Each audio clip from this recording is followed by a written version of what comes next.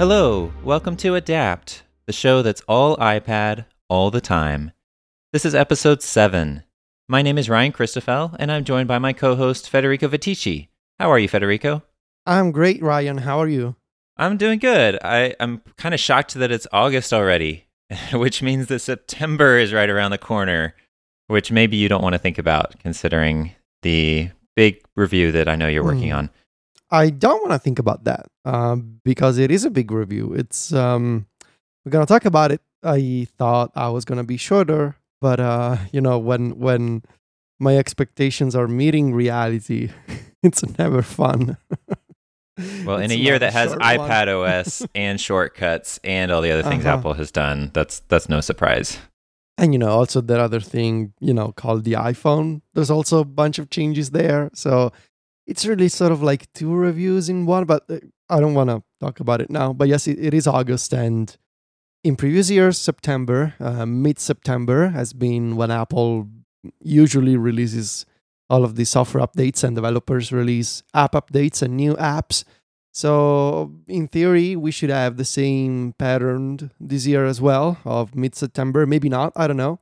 The beta is in a rougher state than usual, so we'll see. We'll see how it goes. But in the context of it's August and we've been using the beta for a couple of months at this point since June, we thought it would be interesting and sort of fun to recap some of our reflections about iPadOS 13. I've used it on my 12.9 inch iPad Pro and then the 11-inch iPad Pro since June. It's been a couple of months, and we wanted to discuss sort of our general thoughts and feelings on it. Ryan, would you say that? Let me ask you: would you say that you're happy so far with this release, with the changes that that you've seen in your everyday workflow with iPadOS 13? Yeah, I'm definitely happy. Like you alluded to with the length of your review, it sounds like there is a lot that's changed. There's a lot that is, for iOS as a whole that applies to the iPhone as well. But for the iPad, there are a ton of changes, and there are a lot of things that are different that I'm still getting used to. But for the most part, it's just changes I am excited about and that are making my life better day to day. Getting rid of some of the pain points that I felt in past years. So yeah, definitely. Would you agree with that? Yeah, I would. But I'm curious to know what kind of changes you're still getting used to. So Like multi-window, for example? yes, yeah, you nailed it. Multi-window is still a struggle. There's a couple of specific reasons why. One is that, as we talked about on a recent episode when we were discussing the changes to multitasking and multi-window, there are some screens where you see all the windows that you have open for a given app, but you can't close those windows from that screen. Right. So I believe this applies if, for example, you are putting an app into a split view. So let's say I've got Safari open and I grab Notes and I put it over to the side and put it next to Safari in a split view. If I have multiple windows open for Notes, I will see all those windows so that I can choose one of those. Yeah.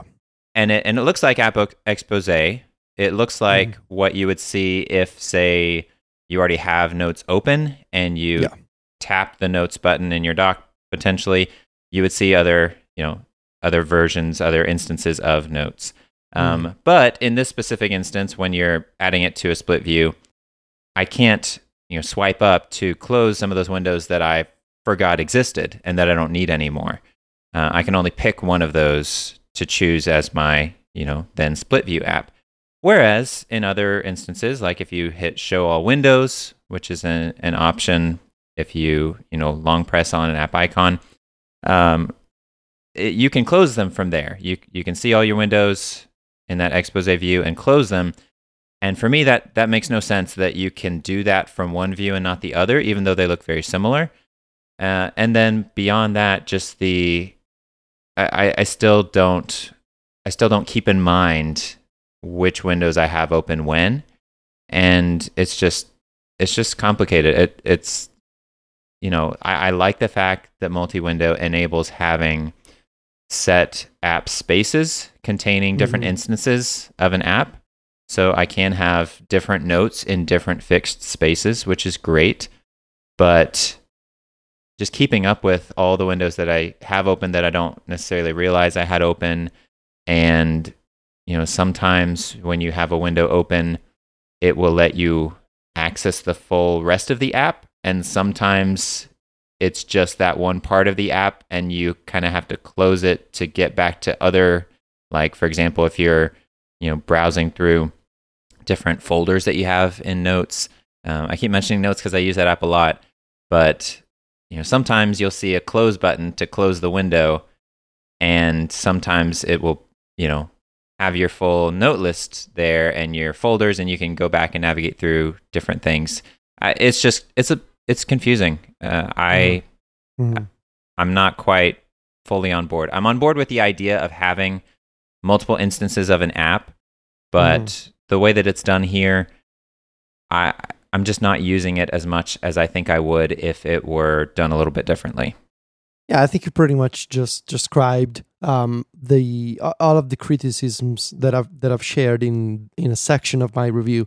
I think there's a bunch of fundamental problems at play with multi-window in iPadOS 13. The first one is that there's a sort of a disconnect between this new system that lets you create multiple windows, which is a system that in theory lends itself well to the idea of, well, if I can open multiple windows, that it means I can create multiple workspaces that I often go back to. But the problem is, you cannot make those workspaces as permanent, or make them favorites, make them pinned to the multitasking UI. So you can create multiple spaces, you can create multiple instances of the same app. For example, I have a workspace that is the adapt note that we use to create notes for this podcast, combined with my adapt listing reminders. And that's a space that, I always have other reminders windows open. I always have other notes windows open, but these two I want to keep close together. But I feel like it's still so easy, because the entire system is based on the iOS 11 design. It's still so easy to accidentally, quote unquote, destroy this space. And so that's one of the problems of it is, the theory, the idea itself would play well with the idea of letting me create and assign my favorite spaces, but that's still not possible yet. And the other problem which you mentioned is, to my count, there are like 5 different ways to open Windows, and 4 or 5 different versions or flavors of a picker UI, whether it's an app picker or a window picker. There's a lot of different UIs that are sort of similar to each other, but they behave slightly differently from each other. And that I think is a usability problem, if not it's sort of, the whole thing sort of feels over-engineered in places.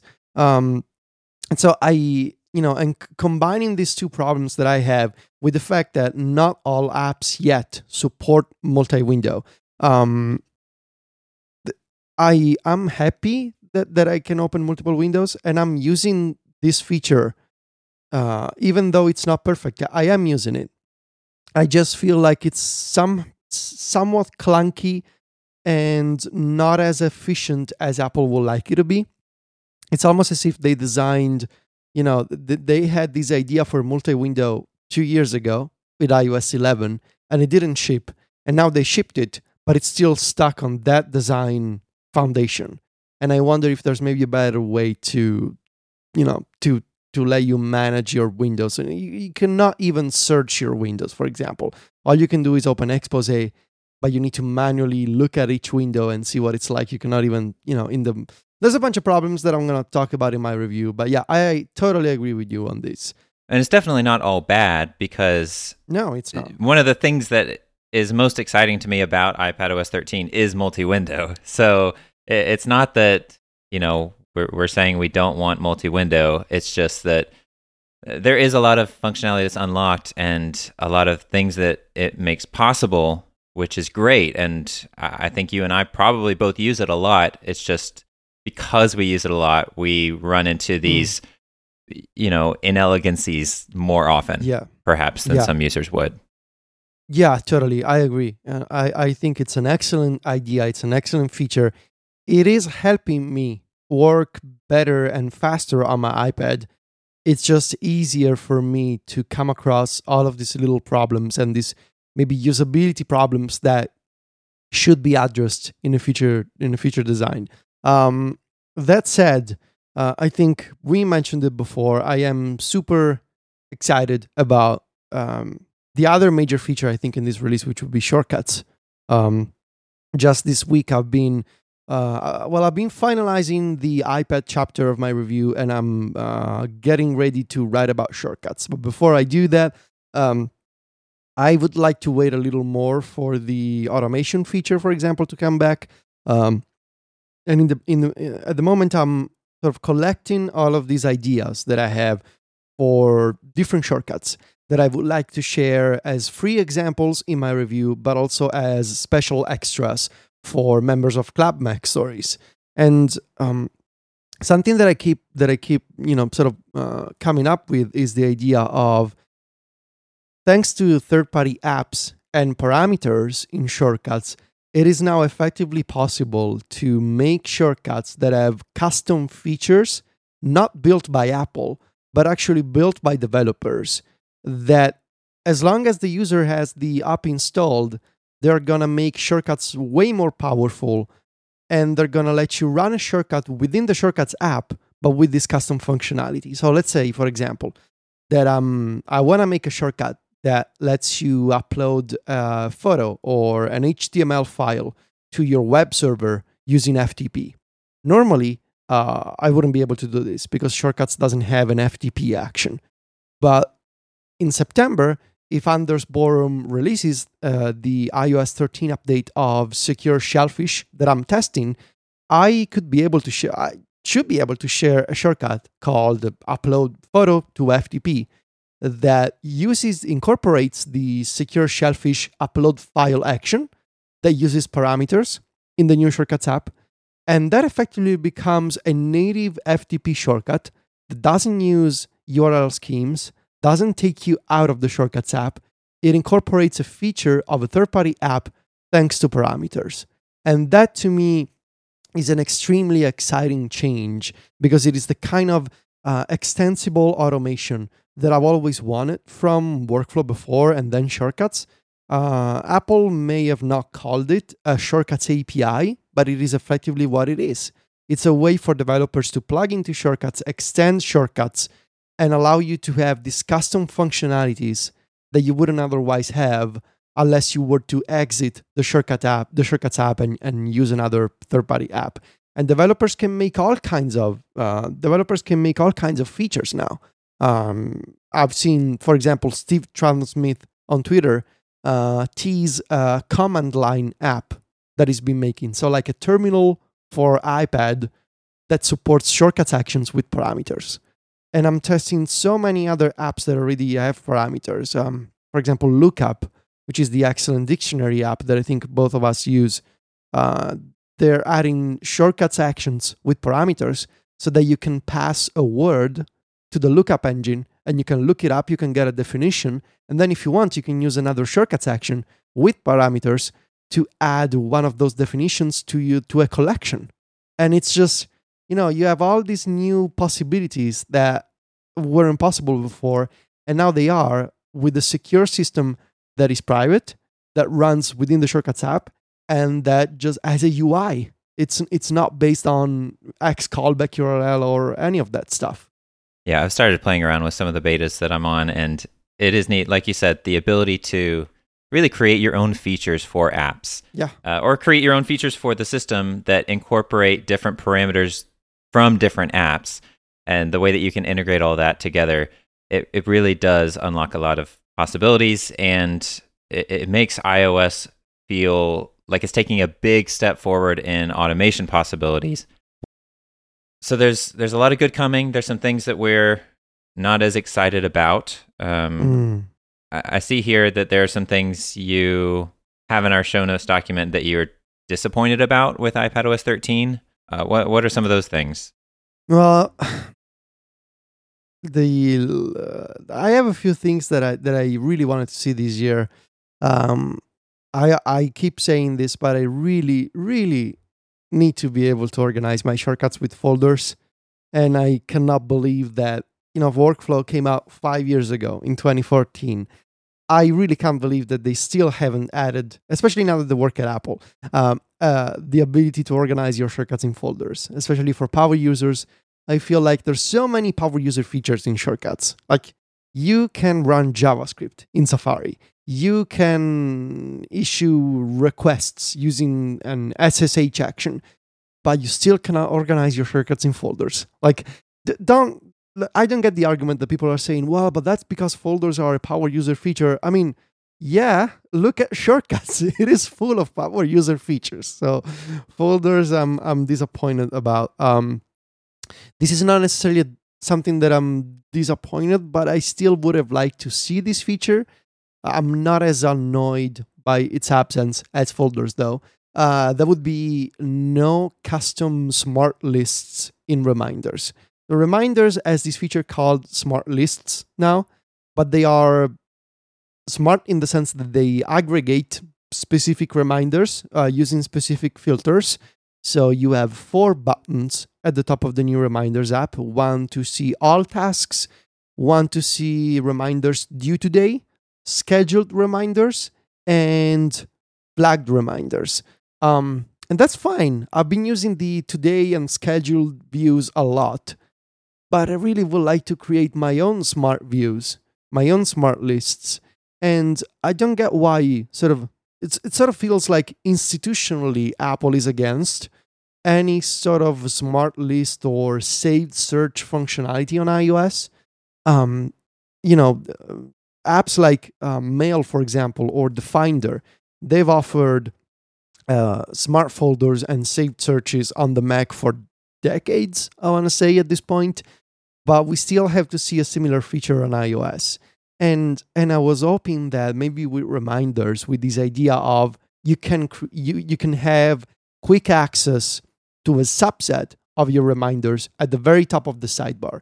I was hoping that maybe users would be able to create their own shortcuts or buttons to put up there, but that's still not possible. So you can only use the ones provided by Apple, maybe in the future. And the other feature that I understand why it's not a priority, but I'm still sort of bummed about it, and I really hope that it's in the cards for iPadOS 14. Better integration with external displays. The iPad is still, despite the fact that it's got a USB-C port that in theory should support output to 5K displays, even though that's debatable, but that's another topic. But it still defaults to mirroring its display to an external monitor. It doesn't work like on a Mac, where you can actually manage your displays and you can say, I want to see this window on this display and I want to see something else on this other monitor.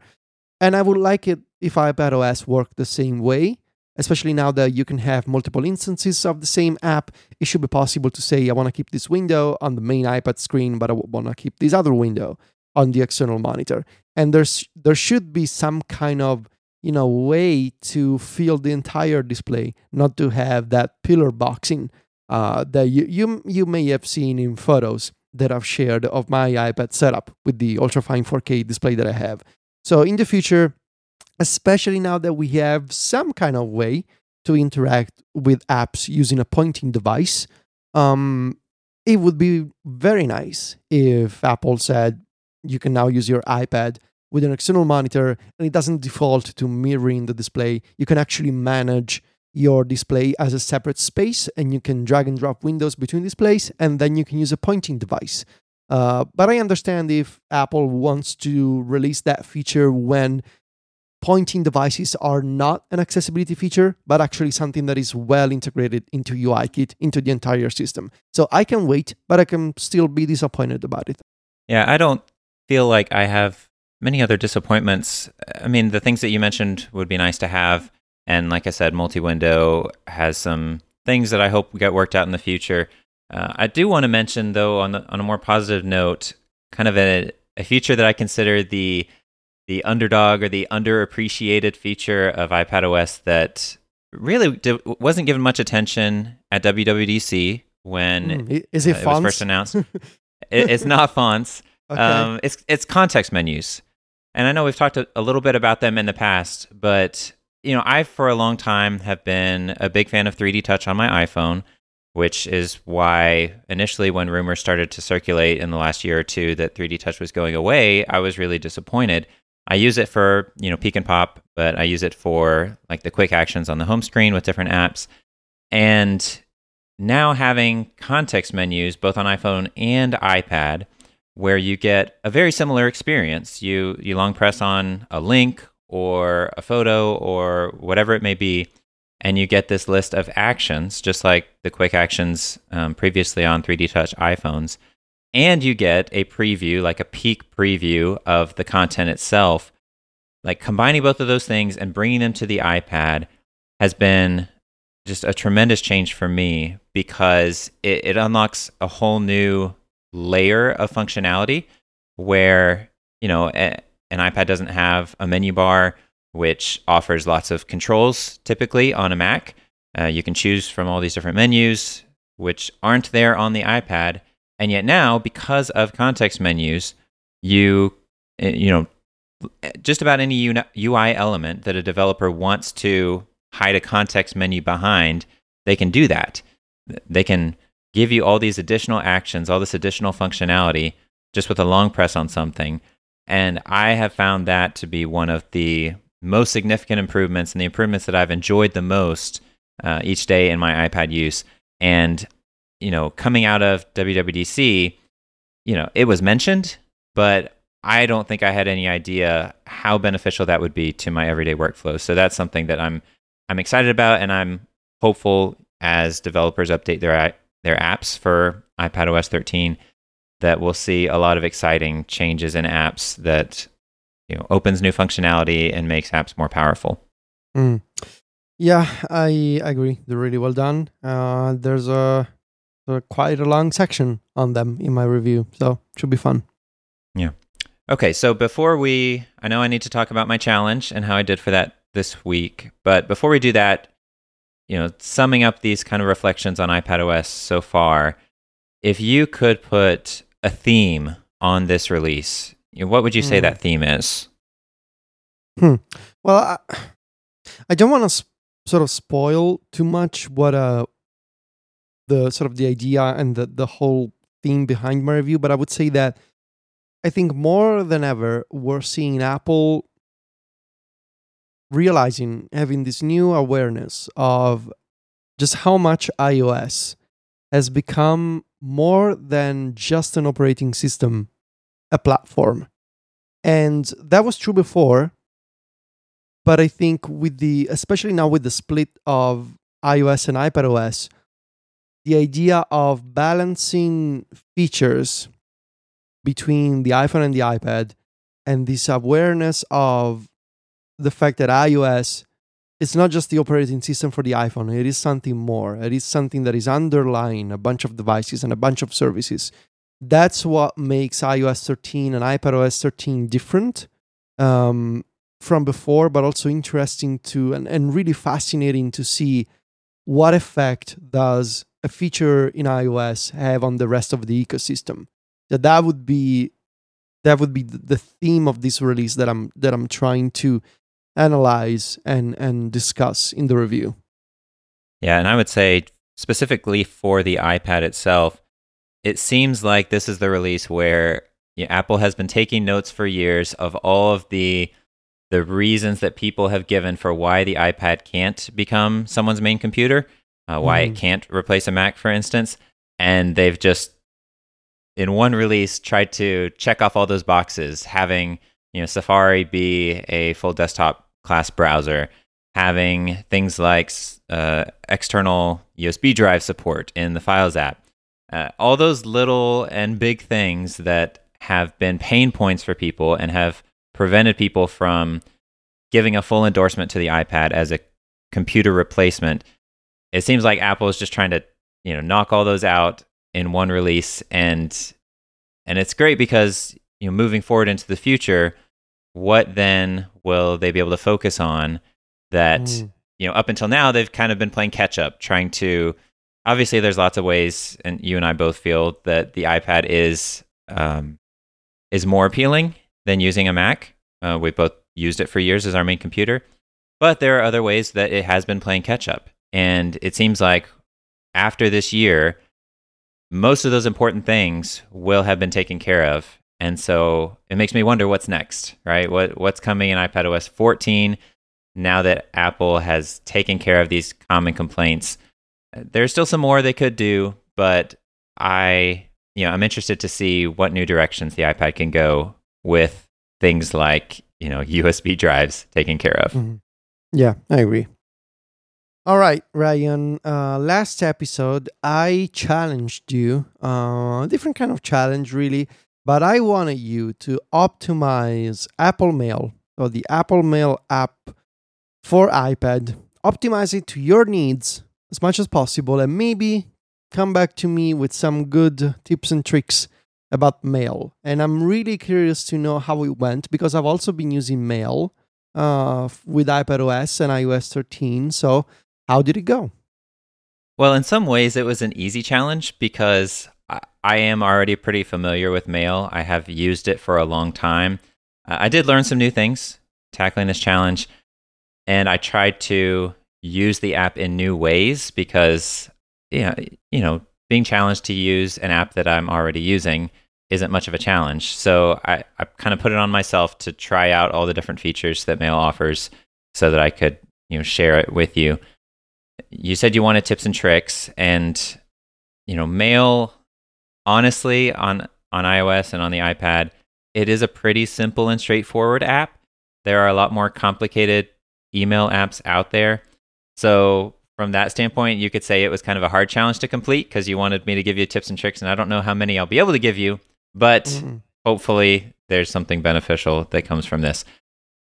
Before I really talk about the app itself, I want to share a little bit of background on my email habits.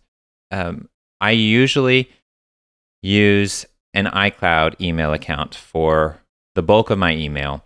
I have a couple of Gmail accounts as well, and so I set up one of those Gmail accounts in Mail for this challenge because most of the time I just use iCloud.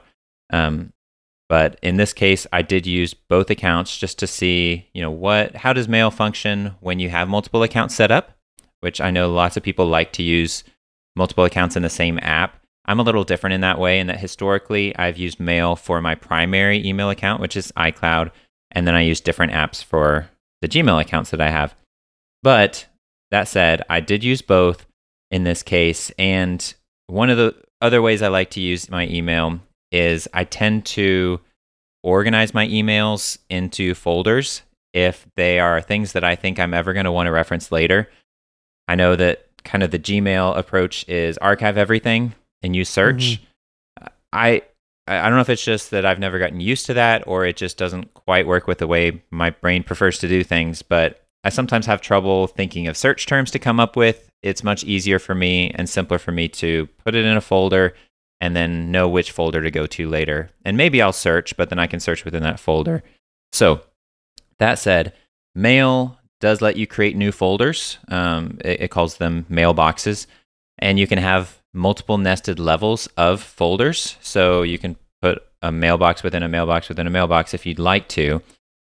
And one of the advantages of this approach for me with email is that I do that same thing.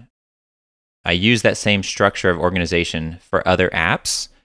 So for example, both Notes and Files, I have folders that I use. I'm not a big tag person. I don't rely on search very much. I tend to organize my notes, organize my documents into folders.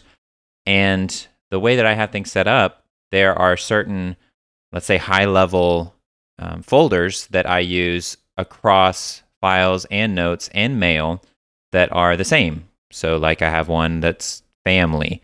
I have one that is school. I have, these different folders that are the same across the different apps that I use. And that just makes it really easy for me to manage my files and manage my email And it's not like different systems for different apps. I can use the same structure no matter which app I'm using. Now, regarding Mail specifically, there's a number of features I want to mention that I use regularly and that I like a lot. One of them is the idea of pinning a mailbox, Right. which Apple calls this mailbox shortcuts, which I feel like is an outdated name that's been there for a few years and is now a little confusing because there's such a thing as Shortcuts, the Shortcuts app. But if you think about, let's say in Apple Notes, you can pin different notes. Well, you can do that same thing with mailboxes, where those mailboxes will be stuck to the top of the list. So whether that is a mailbox that is a particular folder you created, or something as simple as your sent folder, your inbox, you can pin those to the top so that they're right there, easily accessible at all times. You do this by tapping the edit button, which is in the top right of the mailbox view. And then you'll see the screen where all the mailboxes have to their left a checkbox, and every mailbox that's checked is then pinned. You can rearrange them in whatever order you want, which you can't actually do with standard mailboxes. So if you have, let's say, a bunch of folders like I do, they are organized alphabetically in your mailbox list, but you can't change that. Whereas with pinned mailboxes, once they are saved as these shortcuts at the top of the screen, you can rearrange them in whatever order you'd like. So like I said, you can put things like your drafts mailbox there, your archive mailbox, but then there's also these special mailbox types that the Mail app offers called smart mailboxes. Mm-hmm. There's a smart mailbox for flagged messages. There's one for today, so just the emails that arrived today. Emails with attachments, emails from VIPs. You can set up all these different smart mailboxes that, kind of like the smart list and reminders you were mentioning a minute ago, just consolidate different messages that fit under a specific heading. If you have multiple accounts configured, there are also smart mailbox options for, let's say, all sent. So all messages that you've sent, regardless of the email account you sent them from. Now, me personally, while I love pin mailboxes and I use them a lot, I don't really use any of these smart mailboxes because I honestly don't get a whole lot of email. Lucky you. Yeah.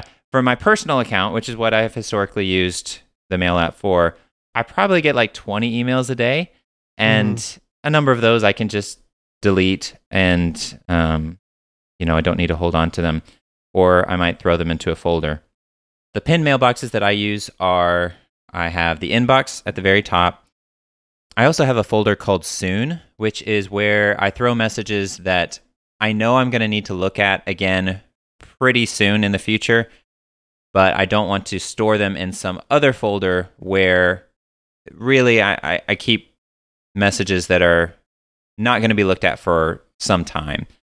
So Soon is there, and then I have a few other folders that I regularly access. Another feature I really like is swipe actions. Mm-hmm. You can customize these in settings, and there's a swipe to the left and swipe to the right. I use these actions to move my messages and to delete them. One thing that's nice about moving messages and putting them in folders is that a couple of years back, iOS added the ability to offer suggestions for which folder you might want to put a message in. And so if, for example, messages from a particular sender always go in your personal folder, then the next time you swipe right to move a message, it will give you the option front and center to move the message into that folder. So it kind of learns from your behavior in that way. Rich notifications are another feature that I love. You can view the full message that you receive right from the notification. And this is done partly because of the ways that Apple has implemented WebKit to Mail. And they did this, I think it was last year, and kind of marketed it as a way to better view email on the Apple Watch. Because now on the watch, if you get a mail notification, even if it has, HTML as part of it, you can view that full message right there on your wrist. And in a similar way on the iPad or on the iPhone, you can view the full message no matter how complicated it may be. The only drawback for that is that there's a bit of a delay when loading these messages. So if I get a notification and let's say I use 3D Touch to push in and view the full message, it takes a couple seconds before it loads, which I kind of understand. But on the other hand, I have the most current hardware. I have the 2018 iPad Pro. I have iPhone XS Max. I feel like for a feature like this, there should be some way that it, doesn't require that extra weight. But there may be nothing that can be done about that. A few other quick features. You can optionally organize messages by thread or not, which I do. I like to have my messages organized by thread, and I keep the most recent message on the top of the thread. You can, if you want, have it at the bottom. I love the 3-pane mode on the 12.9-inch iPad Pro, where you can view your list of mailboxes and your list of messages and the selected message itself. So there's 3 different sections of the screen that are used, and it makes great use of the iPad's bigger screen. And then one really small thing that I use all the time and love is that if you are moving messages, let's say from your inbox to a folder using drag and drop, then as you are holding the message over one of your folders, the little preview of that message turns into an envelope icon. Yes. And it's this really special little touch that you really don't see in any other apps, or very few, that apps can do with drag and drop, where it converts to kind of give you an idea of what you're doing with that content. And I just love seeing that envelope animation every time I move a message over with drag and drop. It's great.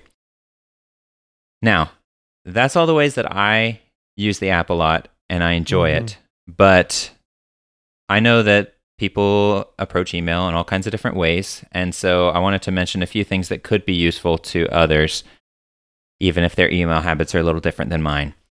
I tend to get notifications for all my email from my personal account because, like I said, there aren't that many messages coming in throughout the day. But for people who don't like getting notifications for email, there are a few options within Mail where you can only enable notifications for certain messages or certain threads.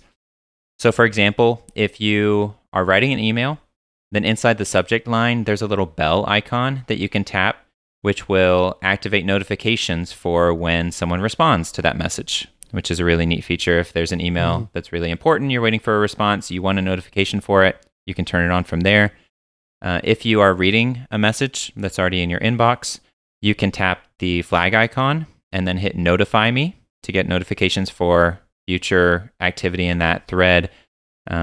They've changed that a little bit in iPadOS. So if you're on iPadOS 13 or iOS 13, then that flag icon is gone. And what was formerly the reply button, it now is used to load this kind of custom panel that offers several different actions in it. It's almost like the action extension section of the share sheet, but without the share sheet part of it. Yeah. Which I don't understand why Apple still doesn't want to put the full share sheet into Mail, but that's what they've decided to do. So you can, from that, what looks like a reply icon, see the option to then notify you for a given thread. Another thing you can do is you can set custom notification settings for VIPs. I don't use VIPs in Mail, but that's an option if you want to give a special designation to certain senders. You can do that, and then you can have special notification settings for them. Mail also offers some filtering options. So whenever you're viewing any given mailbox, such as the inbox or a specific folder, you can tap the filter button, which is in the lower left corner of the screen, to turn on or turn off different filter options. You can filter by unread or flagged, emails that you were CC'd on versus emails that were sent to you directly in the to line.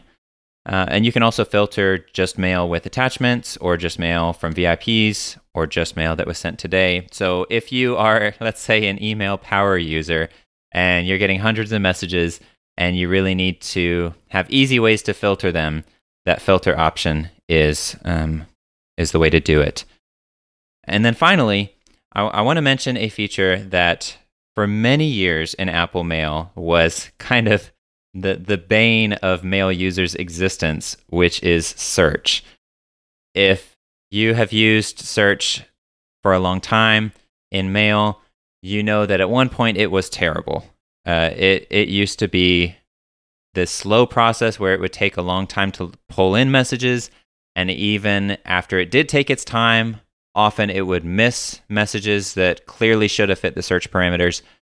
I'm not sure why it was so messed up in the past, but if you haven't tried it in a while, these last few years, Apple has really fixed search in Mail, at least in my experience.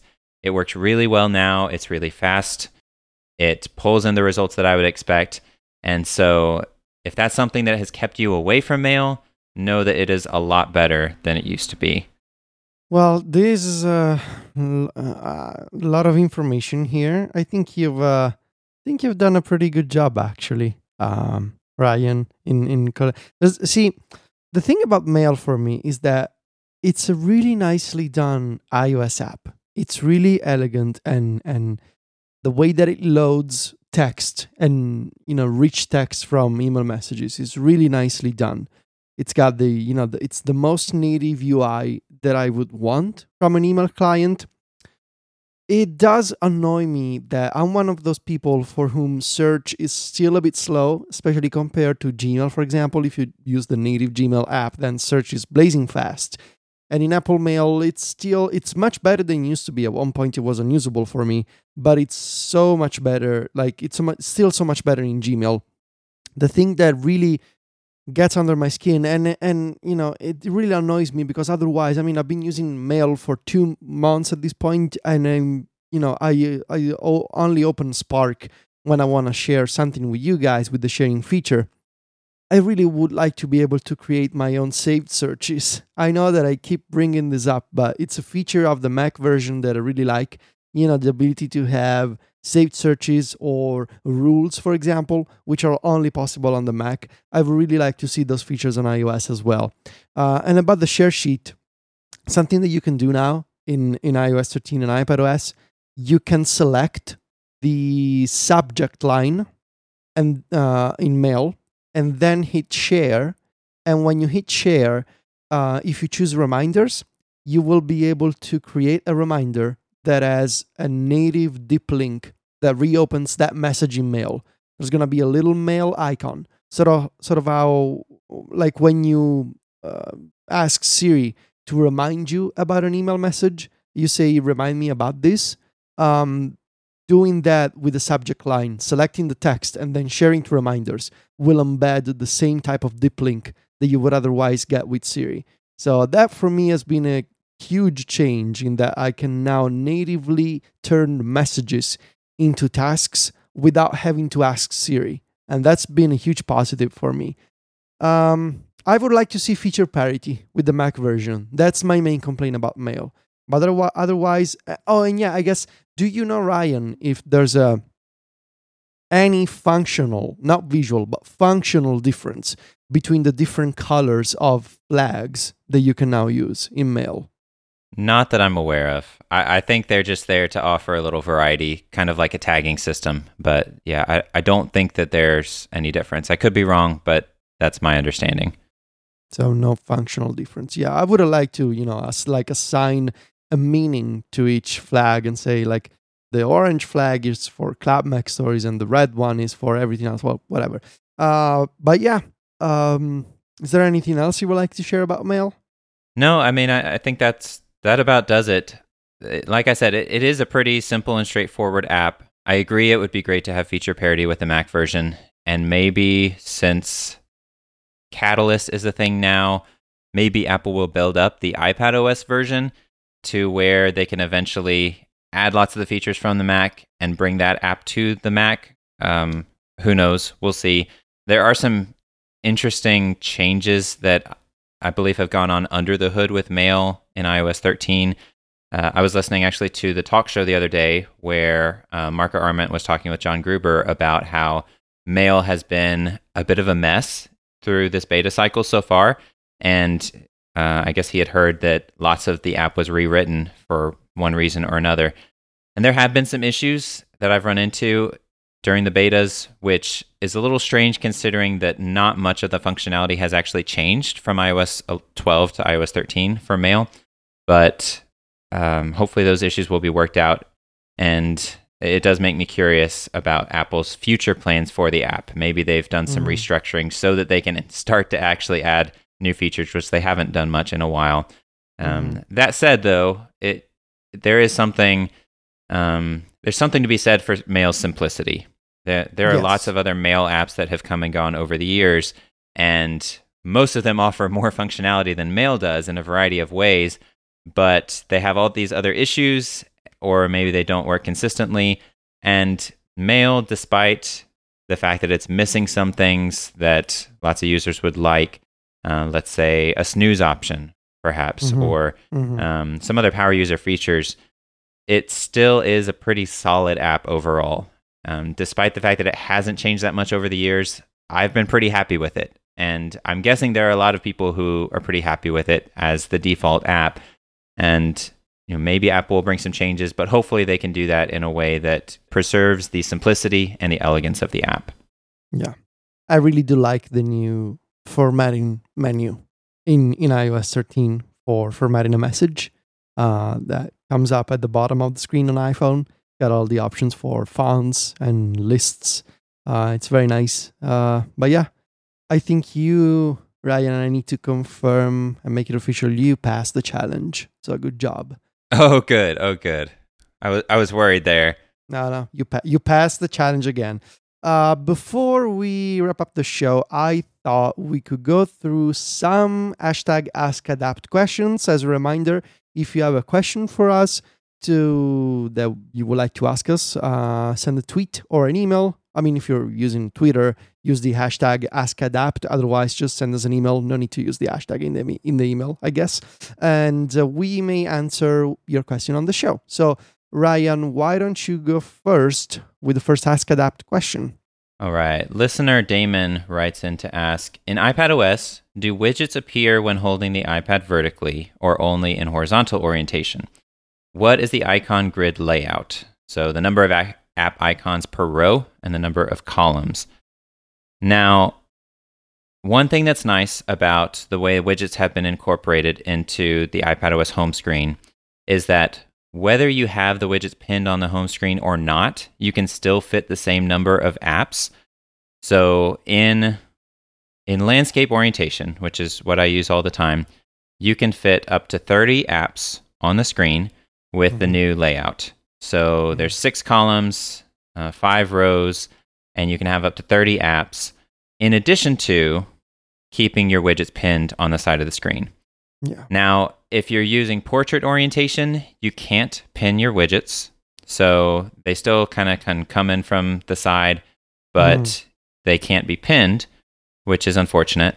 But the number of icons and actually the arrangement of the icons stays the same, which is really a key change and improvement over past versions of iOS, where changing the orientation between portrait and landscape would then change the arrangement of the apps.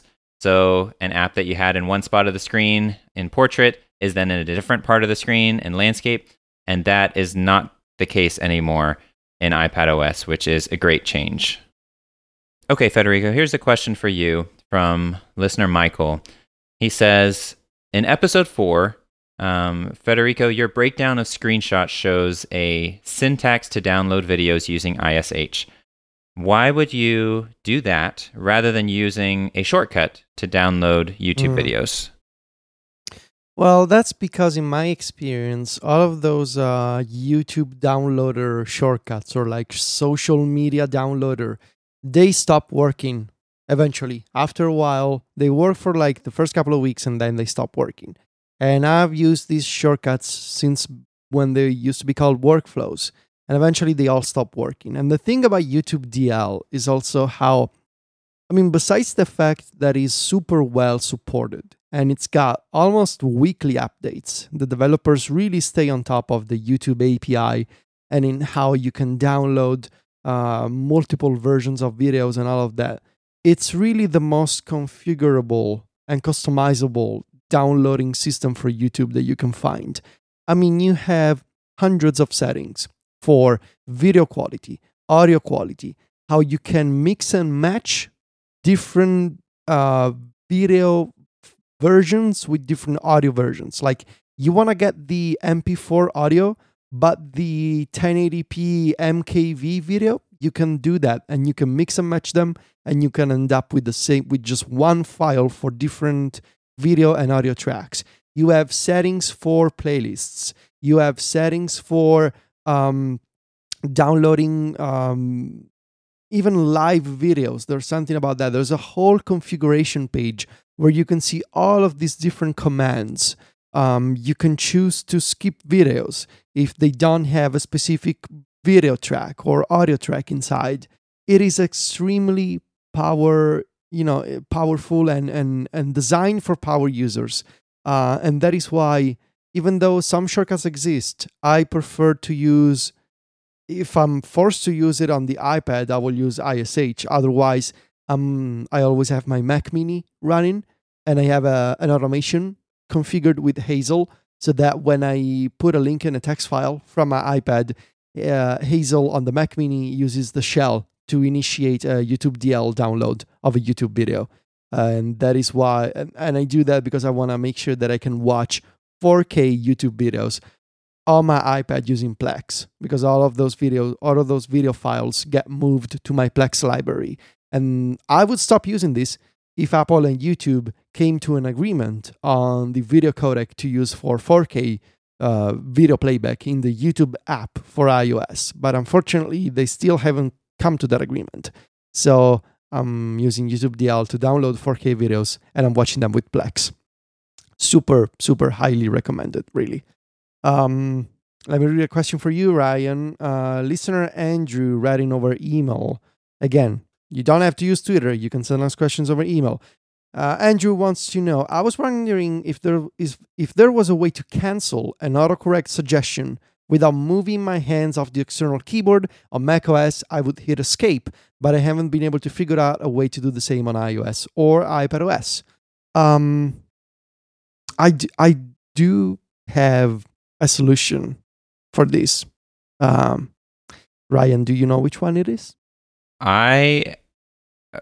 So there's no escape key on the Smart Keyboard Folio, which is what I use. I know that you can do Command period as kind of a replacement for escape, although I don't think that, in my experience, that hasn't worked in every scenario, but I don't know. What's your answer? You've got the solution, right? Well, buy a Bluetooth keyboard with an escape key. That works. Or in your case, buy a few of them, right? Come on. Yeah. So seriously, you can use Command period. Command period is the sort of the iOS version of escape. It works in a bunch of apps. It works in a bunch of contexts. It's going to dismiss your QuickType suggestions as well. But really, if you have a Bluetooth keyboard that's got a native escape key, that maps correctly to escape on iOS as well. So if you tap escape, if you click escape, it's going to cancel your suggestions. So that works. Well, I didn't need another excuse to buy a Bridge keyboard, but all right. One last question for both of us from Sam. He writes in to ask, do either of you wonder how much of your work you could get done on the 6th generation iPad rather than using the iPad Pro? For me, I would say, honestly, I could definitely get a lot of my work done on the standard 6th generation iPad. The current iPad lineup across the iPad, iPad Mini, iPad Air, and Pro is really strong right now. And certainly, if I were using a standard iPad, I would need a Bluetooth keyboard because I definitely rely on the hardware keyboard. I'd probably get a smart cover as well to help kind of prop up the iPad by folding it over. But my biggest problem would probably be the screen size. Of course, the standard iPad still has the 9.7-inch display, and I use multitasking a lot. I use split view a lot. And so I could make it work. I'm sure I'd get used to it, but having the larger display of the 12.9-inch iPad Pro is the biggest thing that would keep me wanting to use the Pro. I don't think there's anything else hardware-wise that necessarily would contribute to making my work easier on the iPad Pro. It's mainly having the bigger display, and then, of course, I use the Smart Keyboard Folio, which isn't available for the standard iPad. What about you, Federico? All of that, all that you said also applies to me. I would add that the lack of a USB-C port would be a big problem for me. Not just because I'm used to outputting the display of my iPad Pro to the ultrafine 4K over USB-C because it's a USB-C display, but also because I've been buying a bunch of cables and adapters and USB drives that are all based on USB-C. And so going back to Lightning, I mean, besides the problem of different transfer speeds, Lightning is, as far as I know, not as fast as USB 3.1 Gen 2, which the iPad Pro supports. There will be that, but also it's just a matter of I'm going to have to use dongles for everything now. And I just prefer being able to buy any kind of Samsung or Western digital drive that's based on USB-C that works both with my Mac Mini and the iPad Pro, rather than, which is what I used to do in the past, having to buy Lightning accessories, and there's very limited choice, and they tend to be expensive because of the Lightning chip and certification that manufacturers need to follow. I very much prefer having an iPad with a USB-C port. And so the combination of screen size and for me, performance is also a problem. Sometimes I'm running these shortcuts that are dealing with dozens of heavy images, for example. And I can absolutely tell the difference between trying to do the same on a 9.7 iPad, which I still have, and an iPad Pro. So the combination of having the extra RAM, which helps for shortcuts and Safari, and having USB-C and a bigger display and the second generation pencil and the smart keyboard, all of those things taken together lead me to say I could get work done on the 6th generation iPad, but I wouldn't love it as much as I use the iPad Pro, and I would be severely limited in the choice of accessories that I have. Okay, so that's it for today's Ask Adapt. Like we said, you can send a tweet with the hashtag AskAdapt, or if you'd like to email us, you can go to relay.fm/adapt. There is a contact button, and that will enable you to send us an email, and hopefully we will be able to answer your question on a future episode. Now, before we go... I'm already dreading this moment. Oh my God.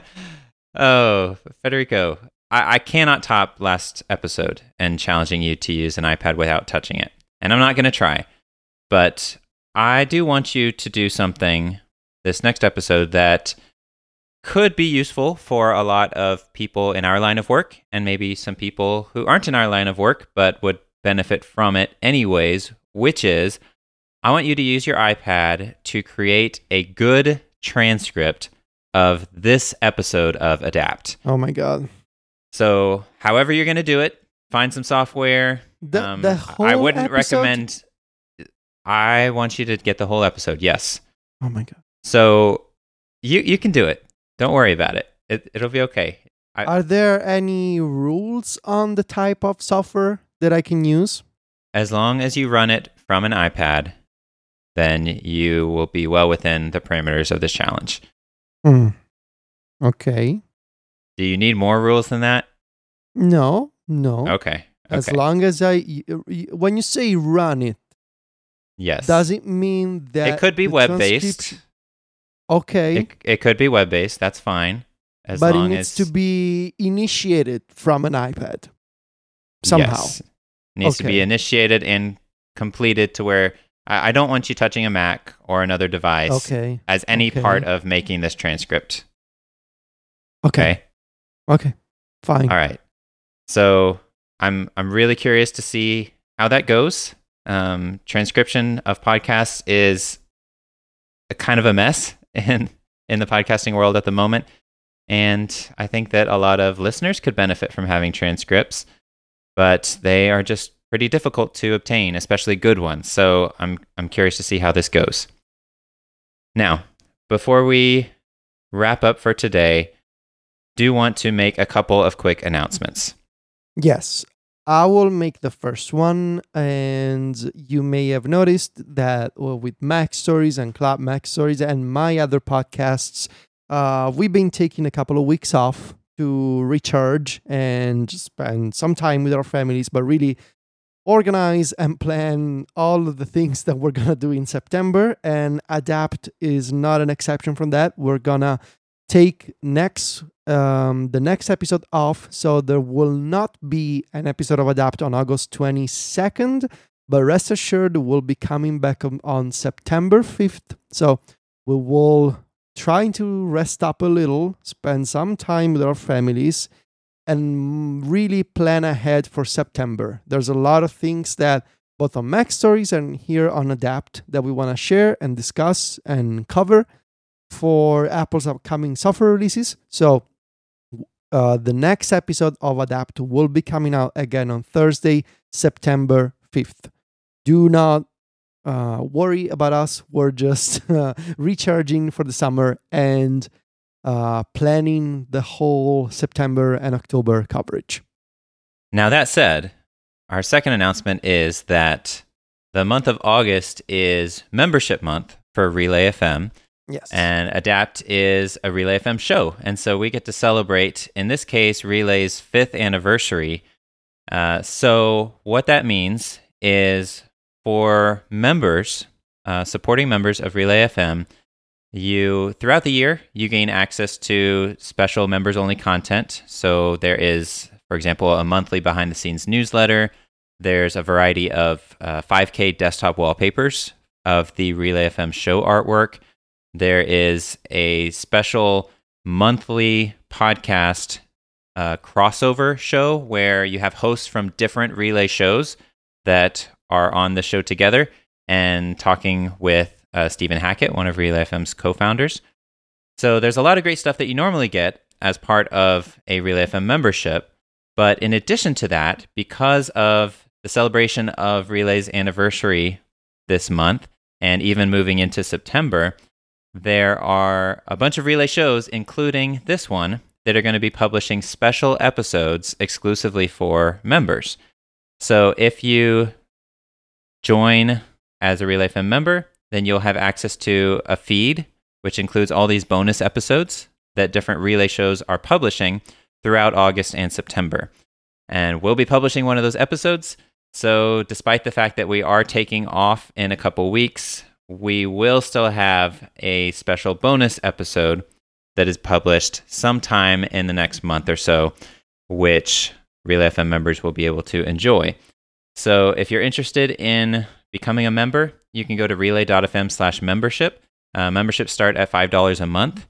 You can support our show directly, or if you'd like, you can support all the great shows that Relay FM has, and we would very much appreciate it. That said, this has been episode 7 of Adapt, and if you'd like to find show notes for this episode, you can find them on our website, relay.fm/adapt/7. And if you'd like to follow us online, Federico is on Twitter and Instagram as @Viticci. That's VITICCI.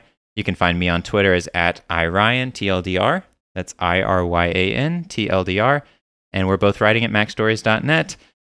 Until next time, Federico, say goodbye. Arrivederci. Bye.